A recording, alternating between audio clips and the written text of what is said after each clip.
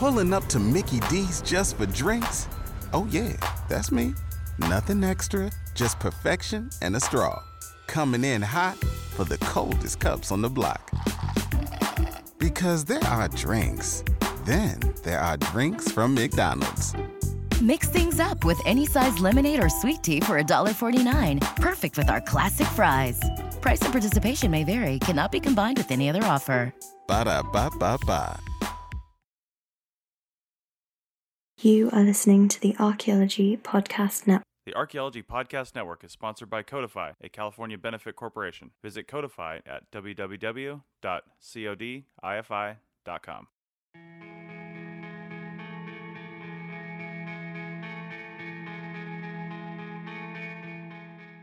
Hello and welcome to the Archaeology Podcast, Episode 9. I'm Chris Webster. And I'm April Camp-Whitaker. On today's show, we're going to be talking to archaeologist Stuart Rathbone about his work in Ireland and a little bit about cultural resource management archaeology in Ireland. Let's dig a little deeper.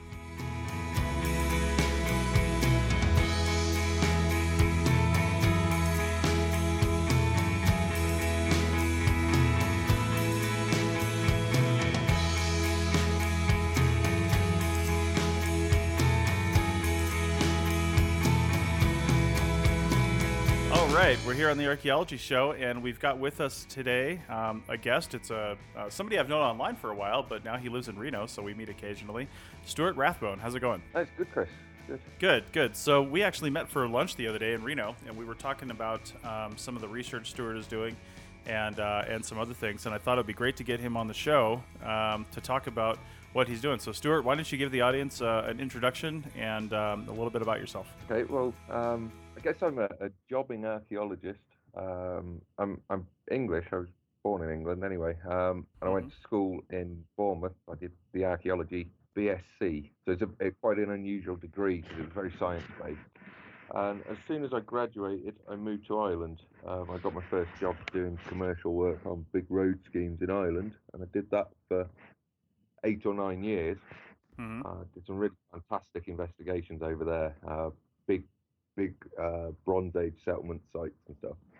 Nice. And then slowly sort of moved more into research work as the big economic crash really hit Irish archaeology hard, just as I was changing the sort of focus of my career anyway. So then I spent, 7 or 8 years running a field school, doing training excavations, picking up a mixture of Bronze Age sites, 19th century sites, so quite a range there on an island off the west coast of Ireland. So that was really fun. I did some work for one of the universities, sort of working through legacy archives to do with a big project in northwest Ireland of the Cager Fields, which are just hitting the news at the moment because they've been reinterpreted, but they're a big Neolithic field system. Really extensive archaeology, so got to work with some really great material there. And then spent a year up in the Shetlands, which is practically in Scandinavia. So that was good as well. Got to work on that Nessa Brodgar excavation for a bit, which you might have seen, the big Neolithic temple site on the Orkneys. And then I moved to America, and I'm living in Reno and traveling around doing the CRM over here for a bit, getting orientated because it's quite different. It's quite strange because what am I now? I'm almost 39. I'm 39 in a couple of weeks. Nice. To have to start again as a sort of, it's weird because I'm like a fresh-faced kid out of university who doesn't know a lot and has to learn all the methods again. At the same time, I'm a 39-year-old who's as disgruntled and pissed off as most archaeologists. So it's a bit tricky. Yeah. And whilst I'm doing this, I'm doing a postgraduate study with one of the Irish colleges. We'll be talking about that. So yeah, I'm working full-time and doing full-time college remotely, which is a weird combination, but it's just about working. Yeah, so Stuart, that's great. We're going to get into, I hope we have time at the end of this to talk about some of your CRM stuff, because we had a great discussion on some of the differences between you're new in CRM here, but you've done CRM in Ireland, so it's a really good perspective. So we'll talk about that later. But for now, you sent us a bunch of images, and that we have in the show notes. So if you want to pause this recording and go over, click if you're using a podcast player, typically you can just click on the links that we have right on your screen there if you're on your phone or something like that, and then go over to the page for this, and then take a look at some of the images that Stuart sent us. So Stuart, why don't you explain what you sent us and what that is? Like, what are we looking at? Okay, so the project I'm doing is with IT Sligo, which is one of the smaller. It's not actually a university; it's a technical institute, but that doesn't really matter. It's the same thing. Mm-hmm. And Sligo's a great little university. I actually went up there to try and recruit students, and they ended up recruiting me instead.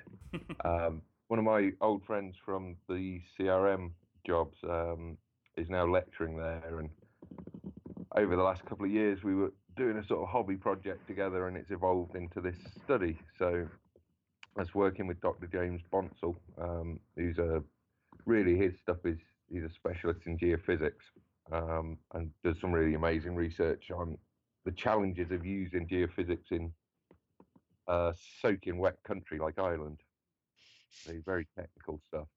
And what we've been looking at is a system of, they're called signal defensible guardhouses, is their official name, but they're the Coast Guard, not the Coast Guard. They're the signal stations set up around the Irish coast at the start of the 19th century. And Ireland had a whole series of invasions and threatened invasions.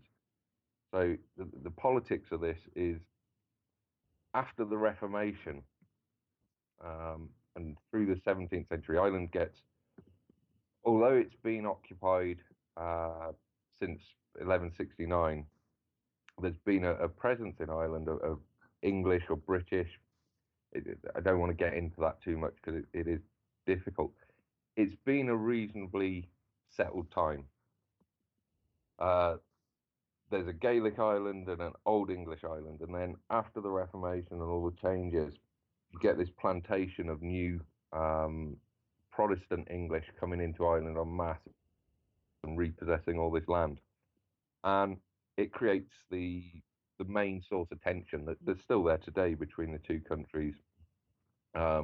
Is this newer occupation, because they're getting rid of the Catholics, or they're taking the land deliberately off the Catholics, and replacing them with Protestant landlords. And so you get, from the 1650s onwards, this series of struggles and uprisings where they're trying to get control of Ireland back for the Catholic Irish. And the most threatening period of that is right at the end of the 18th century. So you've got a big invasion of French forces in 1796, and they come into Bantry Bay on the south coast of Ireland, and they get hit by a winter storm because for some reason they chose to invade in December. So they spent almost the whole month stuck in Bantry Bay, and the only reason they didn't get this massive army on shore was the wind was never in the right direction. And eventually the fleet gets broken up and has to go back to France, and they lose a number of ships, but no actual real fighting takes place.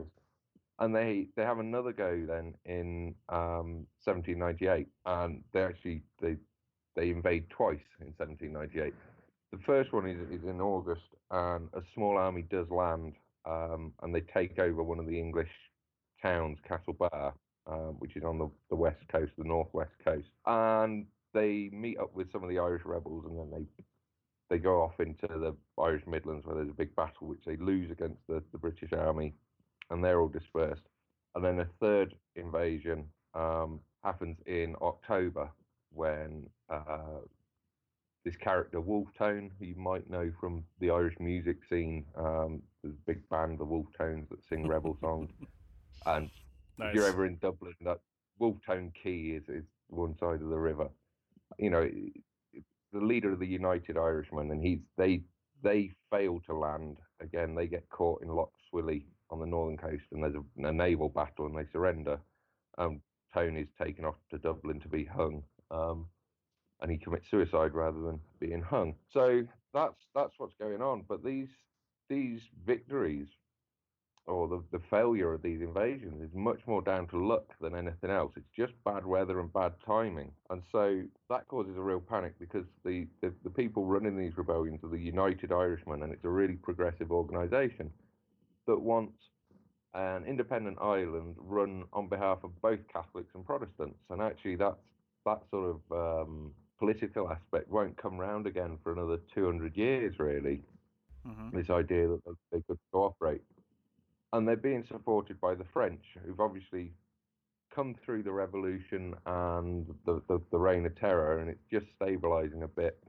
Napoleon is just making those big moves, getting towards seizing power, but he's still a general at this time. So you've got this amazing French, amazingly successful French military thing going on all across Europe. And really, when you look at it and you get into the histories, they did at the times talk about it as a world war, because it is happening in the colonies as well. It's happening on the Indian Ocean. It's happening in the Caribbean. There is a lot of fighting going on at this time, and the invasion of Ireland is key for an eventual invasion of England. So that's what the big worry is, that they'll not only just take Ireland, but they'll then use that as a base to invade England from the west. And so you get a huge program of fortifications going up around the Irish coast, starting about 1803.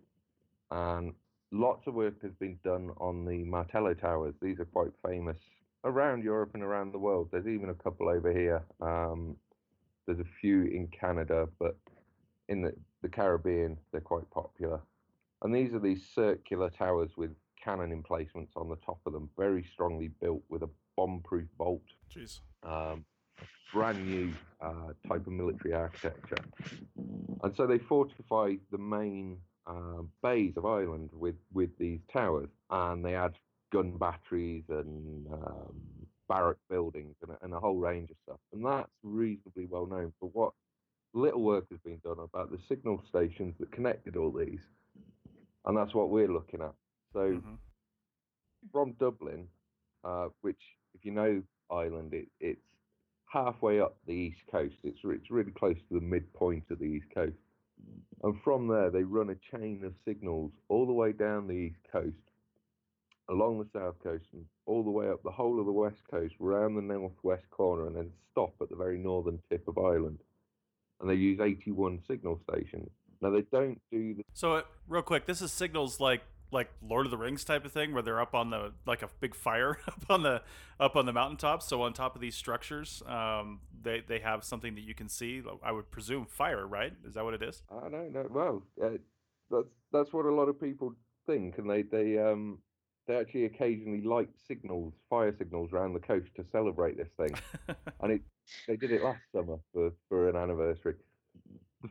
They may have used fire signals at night, but the main signals were flag signals. Ah, okay. So there's a big mast with a 50-foot tall mast with all these flag signals on. Okay. Well, the fight. No one is going to invade a hostile coast in the middle of the night. So the chances of just smashing your ship against the shore is too big. And the same for very bad weather. When it's foggy and heavy, you're just not going to approach these rocky shores. So invasions would happen on a good day, and that's when the flag signals would work. And I mean, I could talk more about the flag signals because that's part of the evolution of all this stuff. But I just wanted to explain what the signal stations were first, if that's cool. Yeah, I have a quick question too based on this. You just mentioned that people recently were doing kind of a fire ceremony and celebrating these and relighting them. Are a number of the towers still standing, or are they all sort of archaeological ruins? No, there's one that's been properly reinstated and is in close to its original condition now, and that's as part of a museum on the old head of Kerry where the Lusitania sank. So it's the museum for the Lusitania, and had some artifacts that have been dragged up. About, say, roughly half of them have fallen down or in very bad ruinous state or have vanished altogether, and about a quarter of them reasonable, and then the last quarter are in really good condition. They're just missing the roofs and the timber elements, but the stone of these stations is still there. And what the stations are consisting of is a square, this signal defensible guardhouse, which is a square tower. It looks like a castle, a late medieval castle in miniature. So a very stout, stone-built square tower with corner, like projecting turrets over the corners and over the doors, and then they're set inside a rectangular enclosure, a big walled enclosure, which would have had like an 8-foot wall around it.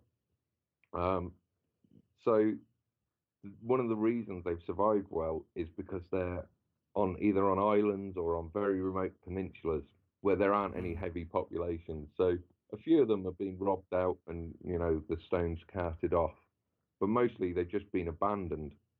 And in fact, they spent all this money building these things. They were built from 1804 through to 1806, and they're only in use for a couple of years. By 1808, they start abandoning them. They reused them a bit in the War of 1812. Some of them seem to be recommissioned. There's actually American state-sanctioned piracy off of the Irish coast during that war, so they use them again. And then after that, that's an alternative fact. We don't believe that. Absolutely. That's just one way of seeing it, right? Yeah. Let me ask you real quick before we go to break here in a couple minutes. I'm looking at. I hope people are looking at the images that you sent us, because these are really good. This one that we're looking at here is it's got like 4 stories really. I see 4 real platforms and then kind of a mid-level one in the bottom story. Yeah. So were there like garrisons of people here, or was this just for the people that were basically manning it, that, just like a handful of troops or something? Or were there a number of troops? Did they do other things in here? And then I guess when they started, I'm really kind of surprised, like, people just didn't move into them, because they look like they'd be a halfway decent place to shelter or live, quite frankly, when they abandoned them. Yeah, I mean, they're very well built. The interior, you've got like a little basement and then a ground floor room, which would have had the... These things were staffed by ex-seamen, pensioners or invalids. So you've got a small crew of the signal men downstairs, and then on the ground floor there's an office and the officers' quarters, and above that a sort of attic, which we don't know a lot about. It may have had water tanks in, and then the roof. These things are overbuilt for their purposes. So with an 8-foot stone wall around them and that big tower, that little garrison could hold off for a long time, but we're not sure. We haven't found any contemporary explanations for it, but we suspect strongly that they were built with the idea that they could be used during if there was another rebellion, that you'd then got 80-odd redoubts, that British forces could retreat to if they got stuck or they got cut off. That they were all these strongly fortified positions that could hold. You've got an enclosure that's 50 meters long or 30 meters long, right, and 20 meters wide, and this big tower, and there's other buildings inside it, so that they could be used if the situation really descended. And I think that's why they were constructed in this style. But yeah, the actual day-to-day running was only about 6 people. Okay. Well, got lots more questions about this, but we're going to take a break real quick, and we'll come back in less than a minute. Everybody in your crew identifies as either Big Mac Burger, McNuggets, or McCrispy Sandwich, but you're the Filet-O-Fish Sandwich all day. That crispy fish, that savory tartar sauce, that melty cheese, that pillowy bun. Yeah, you get it. Every time. And if you love the Filet-O-Fish, right now you can catch 2 of the classics you love for just $6. Limited time only. Price and participation may vary. Cannot be combined with any other offer. Single item at regular price. Ba-da-ba-ba-ba. Pulling up to Mickey D's just for drinks? Oh yeah, that's me. Nothing extra, just perfection and a straw. Coming in hot for the coldest cups on the block. Because there are drinks. Then there are drinks from McDonald's. Mix things up with any size lemonade or sweet tea for $1.49. Perfect with our classic fries. Price and participation may vary. Cannot be combined with any other offer. Ba-da-ba-ba-ba.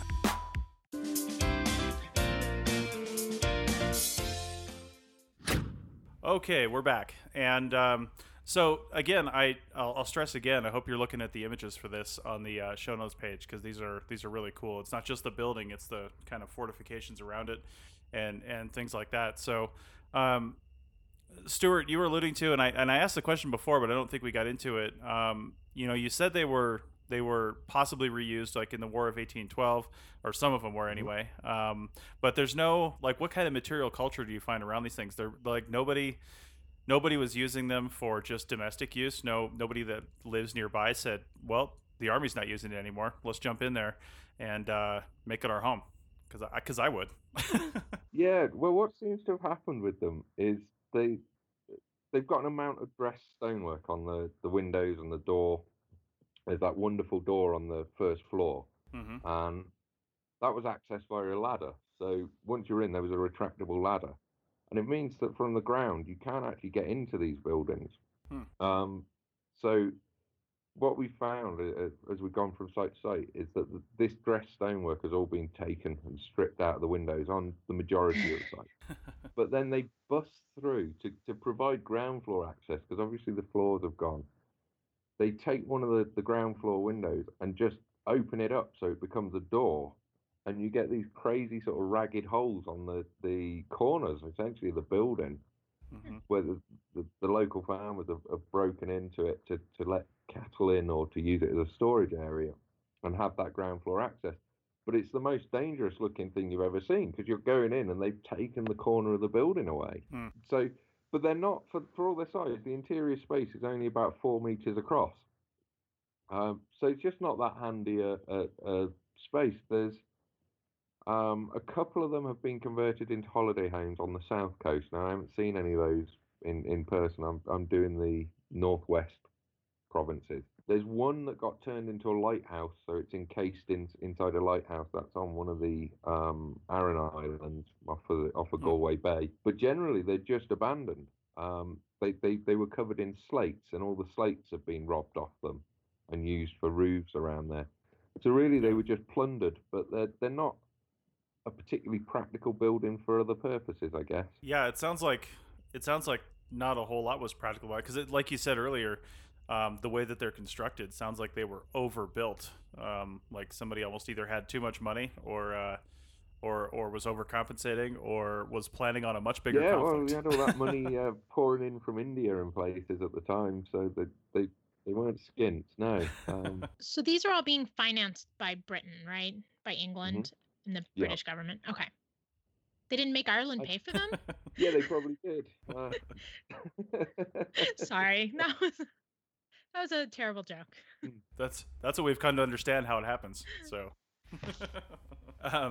what kind of now you've got a lot of these drawings here. What have you done archaeologically on these? Like, you guys say you visited these sites. What have you done from an archaeological standpoint? Just like recorded the buildings? Have you dropped in any units done any excavating? Yeah, what's happened there?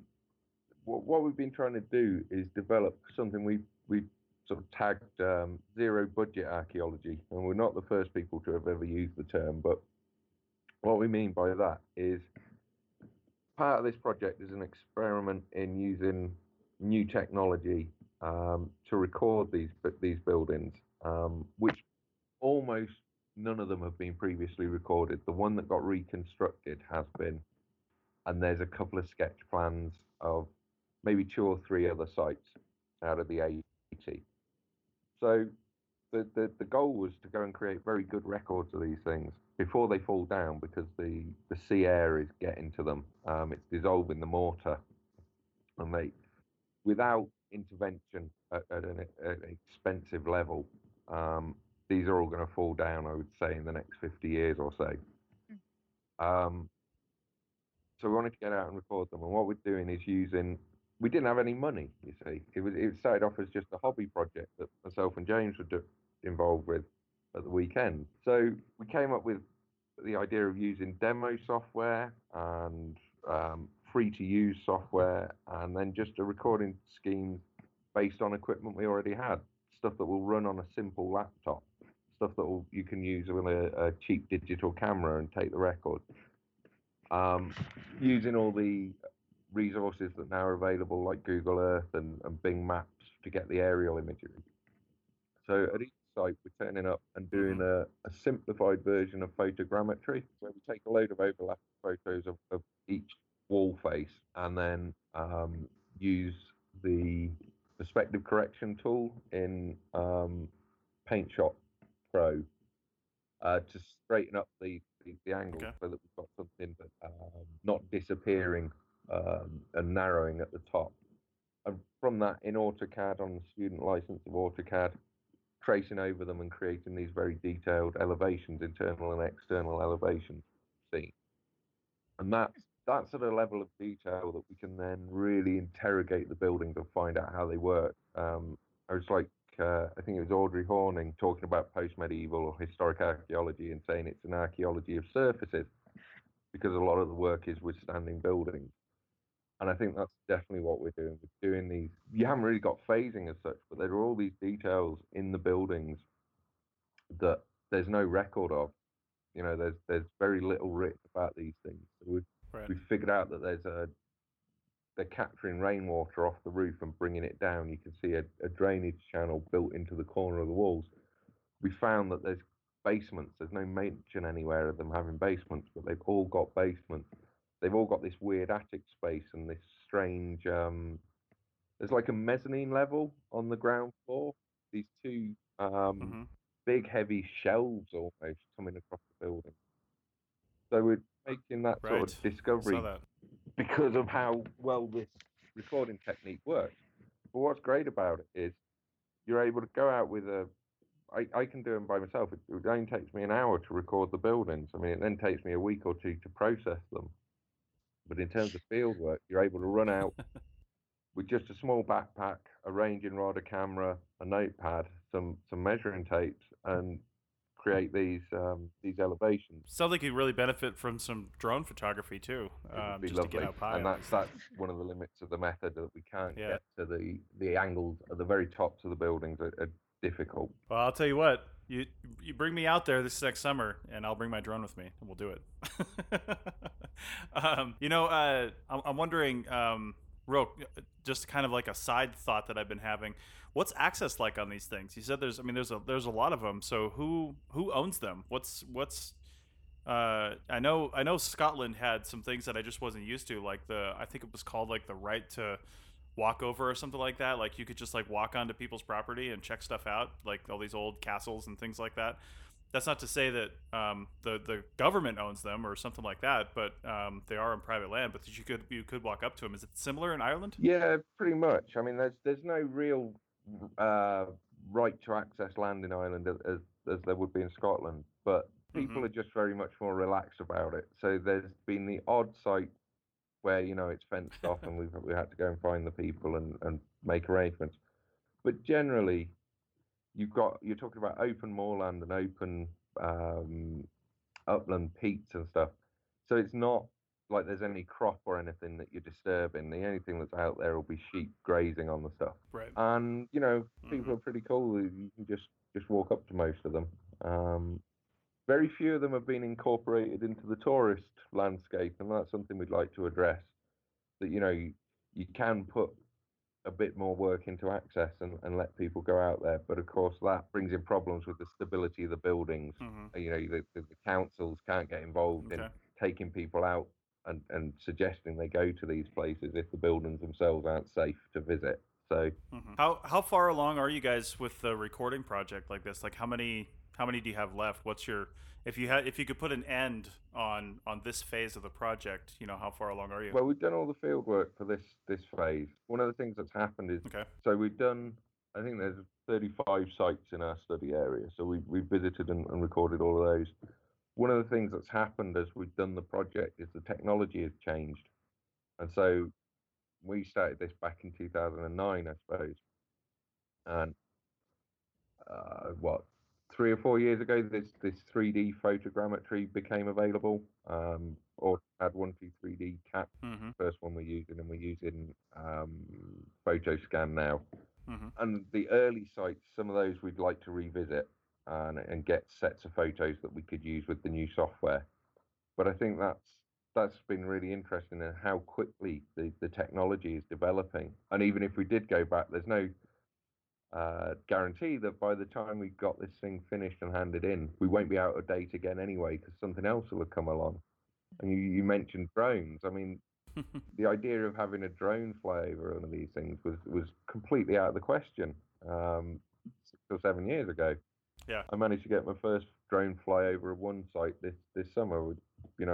Met a guy. I was doing some other work with him, and he happened to have a drone and flew over one of them for me. So again, that's hobby level equipment. I mean, I'd love to get a bit of a grant and get myself one of the Phantom models and go back and do some of these. But that's definitely a weird challenge that we can't keep up with how fast the technology is changing.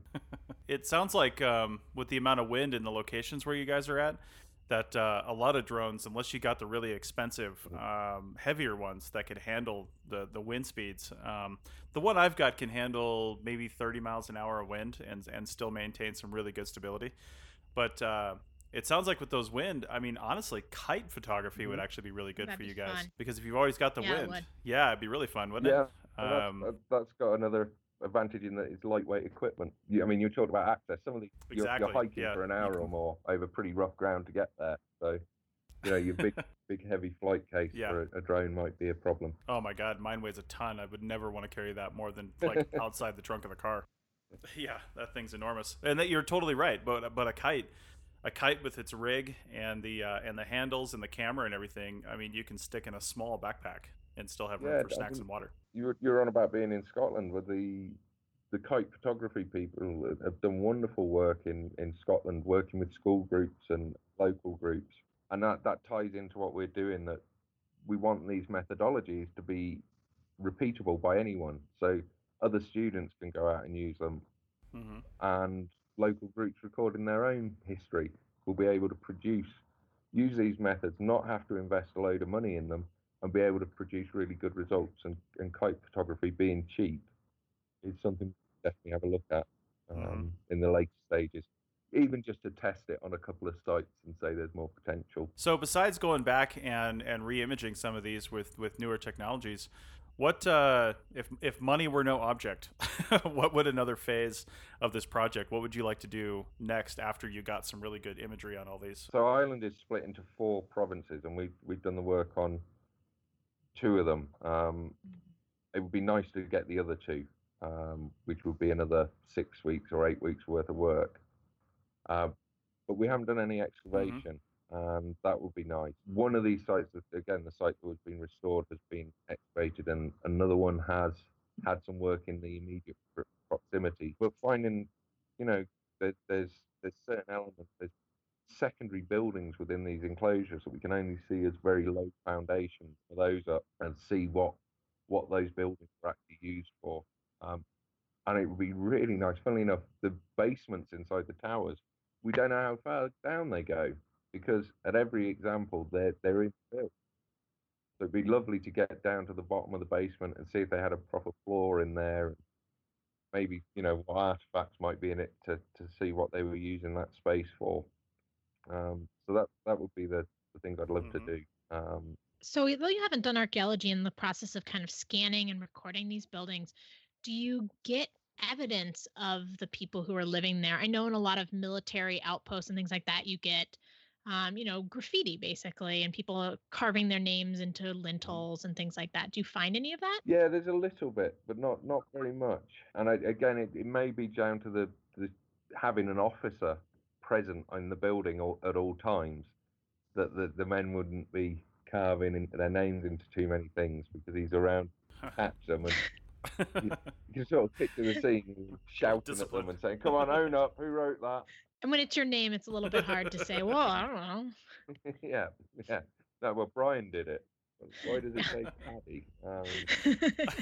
So yeah, and there's nothing, we've never found anything at any of the sites that you could say, oh, this is a part of the building or some artifact that goes with it. So even if we did excavate, whether there'd be very, very scant traces of material culture.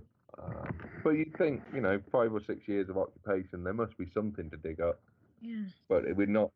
We did talk about doing some trenches at one site, but nothing really came of it. And to be honest, just doing the work we've got is pretty time consuming. So, well, before we get into something else, we're about a minute from the break, so I think we'll take it early, and we'll come back for the third segment and wrap up our discussion. Back in a second.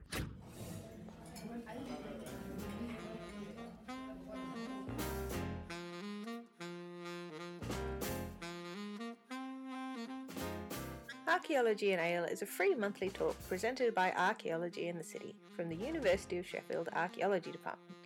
That's where the archaeology part of Archaeology and Ale comes from.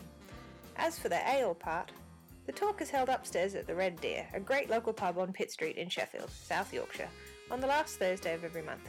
If you're in Sheffield, do come along, and don't worry, non-ale alternatives are also available. If you can't make it to Sheffield, never fear.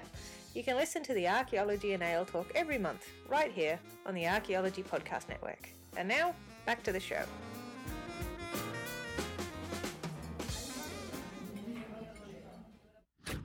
Okay, so we're back with our final segment with Stuart, and I guess while we've been talking about this, some of the images you have are some 3D reconstructions of of one of the signal towers overlaid onto Google Earth. And you can see the fortifications around it, which led me to believe, or led me to think: are there any related structures or settlements to any of these signal towers? I know they're in very remote locations, so but are there anything around these besides the fortifications that were put up as a result of these people being here? I doubt there's any like villages or anything, but who knows? But is there anything related to these that you guys have seen in your research? No, very much not. Yeah. And I think one of the things they're doing here is there's a process that goes on in this time period of taming the coast. Well, that's what they term it in Scotland with the lighthouses, where you've got these very remote areas that the government have no control over, no effective control over. And this is part of the process of getting that land sort of more enmeshed in state control. So you get these, and then the follow-up, within about 20 years, they're putting up the Coast Guard stations all around the coast. And the Coast Guards aren't like Baywatch, they're not there to stop people drowning. They're there to control trade and stop people smuggling and make sure they're paying their tariffs and their taxes. So, again, not a very welcome presence being imposed on these very autonomous, very remote areas. So yeah. That may have been the first Baywatch reference on the Archaeology Podcast Network. I'm glad to have it though. Nice. Well, Stuart, is there anything else that any links we can put in that you want people to go check out that we can put down on the show notes page for this site? Yeah, we've got an ArcGIS online database, again, more free software. So there's an interactive map that people can look up, and they can see the sites we've done and some photos of the different sites. And over time, that's going to become we're going to put a lot more detail into that. So that's one to sort of keep an eye on if people are interested in these things. Okay. So if anybody wants to check that out, definitely check the links in the show notes. And like I've said before, check out the pictures associated with this, because they got some really cool stuff up there, some really cool, really highly detailed drawings. So anybody sitting out there with a fat checkbook that wants to write Stuart a check to go and do these, take a look at those images. You'll see what you get out of it. I think you're advertising on the wrong platform for that. Yeah, probably. All right. Well, that was really fascinating. I think in the last maybe 15 minutes here, we can go into a little bit of our discussion that we had the other day on some of the differences between cultural resource management in the United States and in Ireland. Or in the UK, I should say, where you've worked. And like you were kind of alluding to in the beginning, you had quite a bit of experience, over in the UK doing different things. But now you come over here and you're back to square one. which is how we like to do things. Yeah. I mean, that just reminds me of a guy that I worked for on, I think it was my second project ever. You know, he's probably at the time in his late 50s, I think, has a master's degree. He was a project manager on this project, doing all these things. And it was my wife's third project ever in CRM, and she was also just a tech on this project. But then, you know, 5 years later, he decides he wants to change the scenery and a change of venue and decides to come work in the Great Basin in CRM. Well, him and his 20 years of experience got him exactly a field tech job. And she was his boss. She was his crew chief on that project. Because that's how we like to do things, right? Your experience means nothing. So, what first off, you know, we know that you've got some experience over here. You've worked in a couple different areas here in Nevada and around. But what was your CRM experience like in the UK? Where in the UK have you done commercial archaeology? Well, I've actually not done much I've done in the UK. I've done a bit, like 6 months in the fens of East Anglia, which was a new environment for me. That was quite late in the stage. And Northern Ireland, I did a lot of work up there. Most of my commercial stuff was in the Irish Republic, though. So that's where, you know, my heart or the most of my experience in commercial work was done on motorway projects, freeways, in the Republic. Okay. And one of the interesting things I thought when we were having our discussion is the type of work that's done over there, because it's not a lot of like pedestrian, like big large scale pedestrian survey like we do here in the west coast of the United States. You know, these massive projects where you're just walking in the desert, or even large projects where you're shovel testing and things like that. Can you describe for our listeners a little bit what what like a typical project might be like in your experience over on that side? Yeah. Okay. So I think there's a big difference in scale of what the work is. That's the most obvious bit to me. That over here with this work out in Nevada, where you're doing whole mountain ranges or valley systems, and you're looking at these great big areas, and you're working in little crews spread out across the landscape looking for artifacts. Really, we would be working in Ireland on a much different system where you're looking at the footprint of the impact of the development.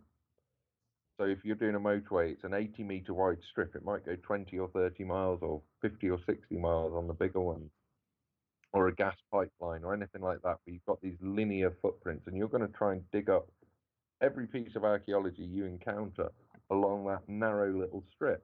So the phases involved are quite different.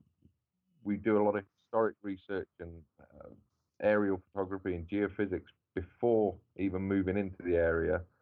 So we've got an idea of what's there, and then we're doing this test trenching regime where you mechanically excavate a trench the whole way along one of these areas with offsets at 90 degrees all the way along. So you're digging up 10% of this, whatever the area is, and it's big. You're digging up 10%, having a look for actual physical remains. There's much less emphasis on artifacts. We're really interested in finding pits and ditches and walls and banks and things that have been constructed, and they're very visible given the type of geology you have in Ireland and the agricultural regime. It's quite conducive to these things surviving. Again, quite different from Nevada, where people will be working their whole careers out here without really ever seeing a clear house, for instance. Right. As I understand it, that these things just aren't showing up.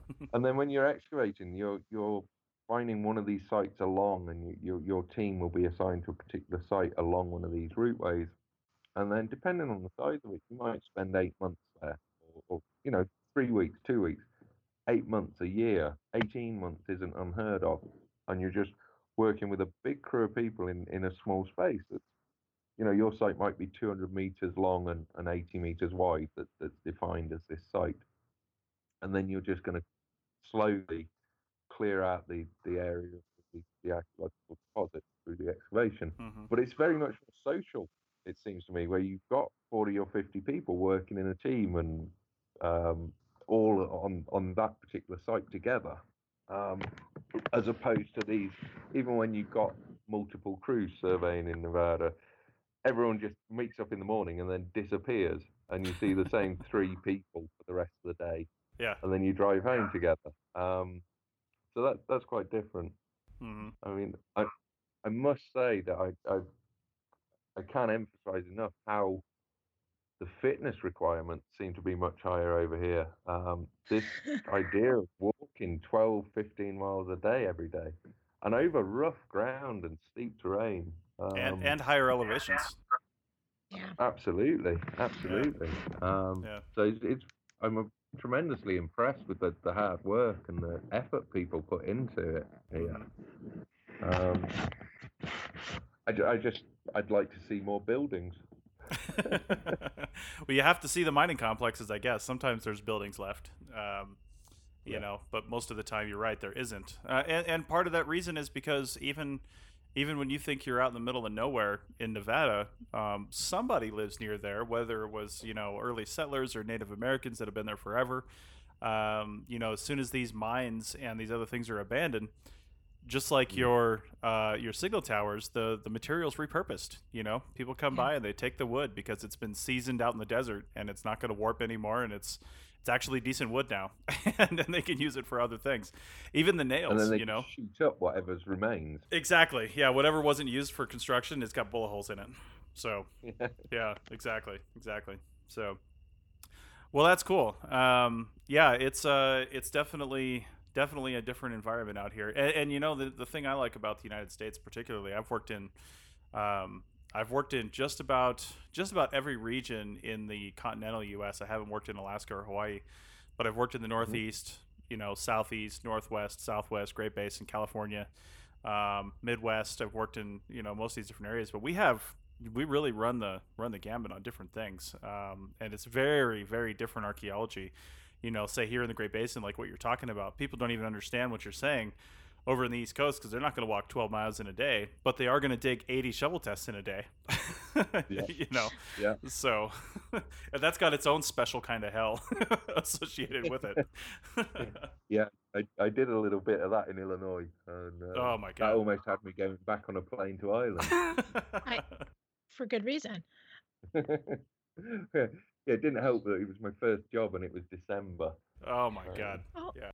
That was my first contract job too. It was shovel tests and skim shoveling in December in the Midwest. Oh my God.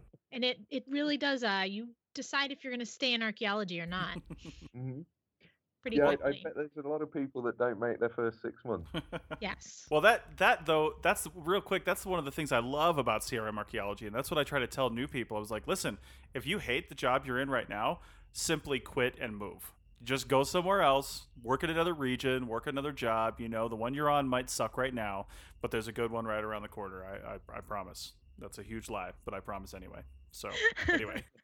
No, I was just intrigued by, I think there's a big difference in the United States and you know, the UK between the acceptance and reliance on geophysics and contract archaeology. Chris, what are your thoughts on that? Because the companies that I've worked for, a lot of them wanted to do more geophysics and do GPR and things like that, but just, you know, the funds weren't necessarily there, and it's I think academia has embraced it a lot more than the contract world here. Well, and you nailed it. It's money. You know, we barely have, with the competition for projects, we barely have the money to be able to say we're going to get this done within this time frame and within this price range. And if there's any left over, you know, it's simply just to be able to keep the company afloat. I mean, I feel like a lot of firms that are some of the smaller firms that don't have the larger engineering firm enveloped around them to help them pay for things. I mean, really, they're just making payroll in a lot of cases. Now, that's not to say every firm, but there are some places that really have a high research emphasis, and they're able to pull that off because they have the size to do that. You know, it comes down to two things: money and time. Because even if you do have the money, even if you do convince your developer or whatever that you're, you know, hey, I want to do this other big GPR study or something like that, they're like, great, you're dragging what across the ground? Well, I've got a bulldozer sitting there getting charged $300 an hour waiting for you to do that. You know, because they, you know, we're the last step usually for them to come in and do their construction. So even if you do have the money, if you have your own money, your own extra money, you may not have the time to do what you want to do, simply because of the time frame. Now, That being said, out here on the West Coast, I feel like we have more of an opportunity to do something like that because, we are, like Stuart said, we are clearing large sections of land, so we can clear out a whole swath of land for a developer to do whatever they want in, like if it's exploration mining or something like that. And then on this tiny corner over here, we found this fantastic site. They might let us get some more time and spend some more money to do some more interesting geophysical type stuff if we have the time and resources to do that. So, but on the East Coast, you're working with much smaller properties, and there's literally a fleet of bulldozers waiting to waiting to come in right after you. So I think that's the big thing. That's interesting about the money, because one of the reasons that it's done, and it's done normally a year or two in advance of the actual construction taking place, is the state agencies that are organising the work want it done, because the geophysics gives you such a good idea of what's there. Mm-hmm. It makes scheduling easier. So it was found to be cost effective in the terms that, you pay some money, but now we're able to allot the right amount of time and resources to an area in advance, because we have a clue what it's there, rather than going in blinded. You nailed it, Stuart, because that's the thing that people can't see. It's the same old argument that we make for people going paperless over here. They're like, well, I don't have the money to look into tablets and do these things. We're like, listen, you can't afford not to do this. And it's the same argument. My friend Dan Bigman, who owns Bigman Geophysical over in the East Coast, that's his whole point. He's like, listen, it doesn't cost extra to do a GPR study of this whole thing, because it will actually limit the amount of work that you have to do, because we determined through non-destructive methods that there's actually nothing over there. So, here, dig here instead, because there's actually something here, versus the rest of the landscape. So you're totally right. Plus, Stuart, maybe you can comment on this in the last couple minutes we have here. I've heard this before, and I totally believe it, but I think Time Team did a lot to alert the public in the UK in general, to elevate their knowledge of what certain geophysical methods are, and so a developer can't just get around something, because they know the value of these things because of Time Team's success in educating people about that. Oh, undoubtedly. Yeah. It's weird to think things like magnetic susceptibility are part of common knowledge now, and that is only Yeah, and that's fantastic. And of course, the thing with geophysics, when you're hitting good archaeology, is it produces such a clear image, and you can show people, without digging it up, and quickly, what these things look like. So they're great for press releases and visually. All that stuff that's come out of Stonehenge recently, the Riverside project, hundreds of new sites found with the geophysics, and it goes straight into the newspaper because it looks really good. Yeah, exactly.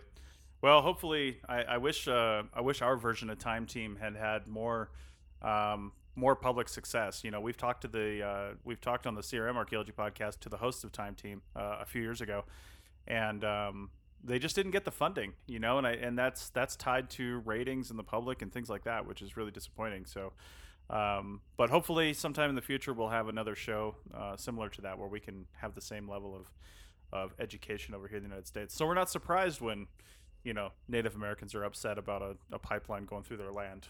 We understand why they're upset. Mm-hmm. Anyway, thanks a lot, Stuart, for coming on. This is a really fascinating discussion.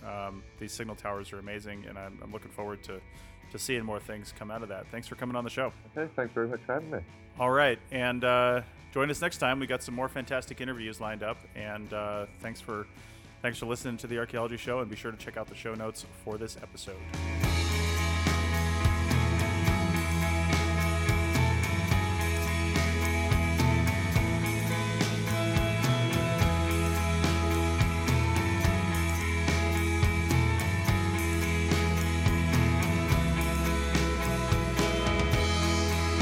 Thanks for listening to the Archaeology Podcast. We hope you enjoyed it. You can provide feedback using the contact button on the right side of the website at www.archaeologypodcastnetwork.com/archaeology. Or you can email Chris at archaeologypodcastnetwork.com. Please like and share the show wherever you saw it, so more people can have a chance to listen and learn. Send us show suggestions and follow ArcPodNet on Twitter and Instagram. This show is produced by the Archaeology Podcast Network. Opinions are solely those of the hosts and guests of the show. However, the APN stands by their hosts. This show is edited by Christopher Sims of the Go Dig a Hole podcast. Go check it out. Check out our next episode in 2 weeks, and in the meantime, keep learning, keep discovering new things, and keep listening to the Archaeology Podcast Network. Have an awesome day.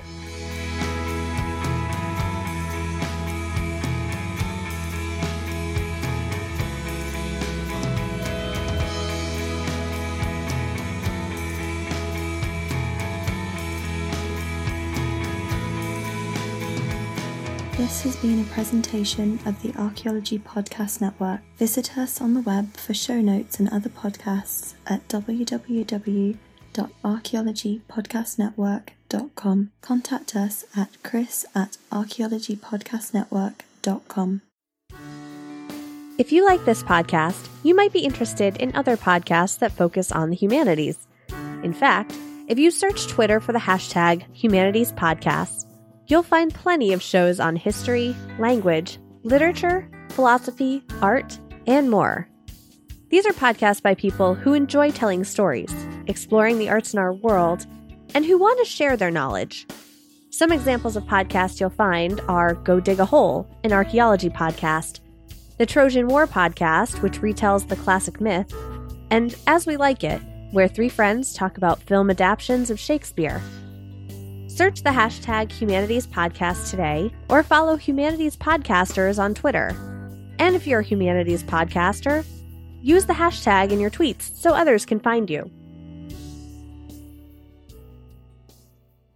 Thanks again for listening to this episode and for supporting the Archaeology Podcast Network. If you want these shows to keep going, consider becoming a member for just $7.99 a month. That's cheaper than a venti quad eggnog latte. Go to arcpodnet.com/members for more info.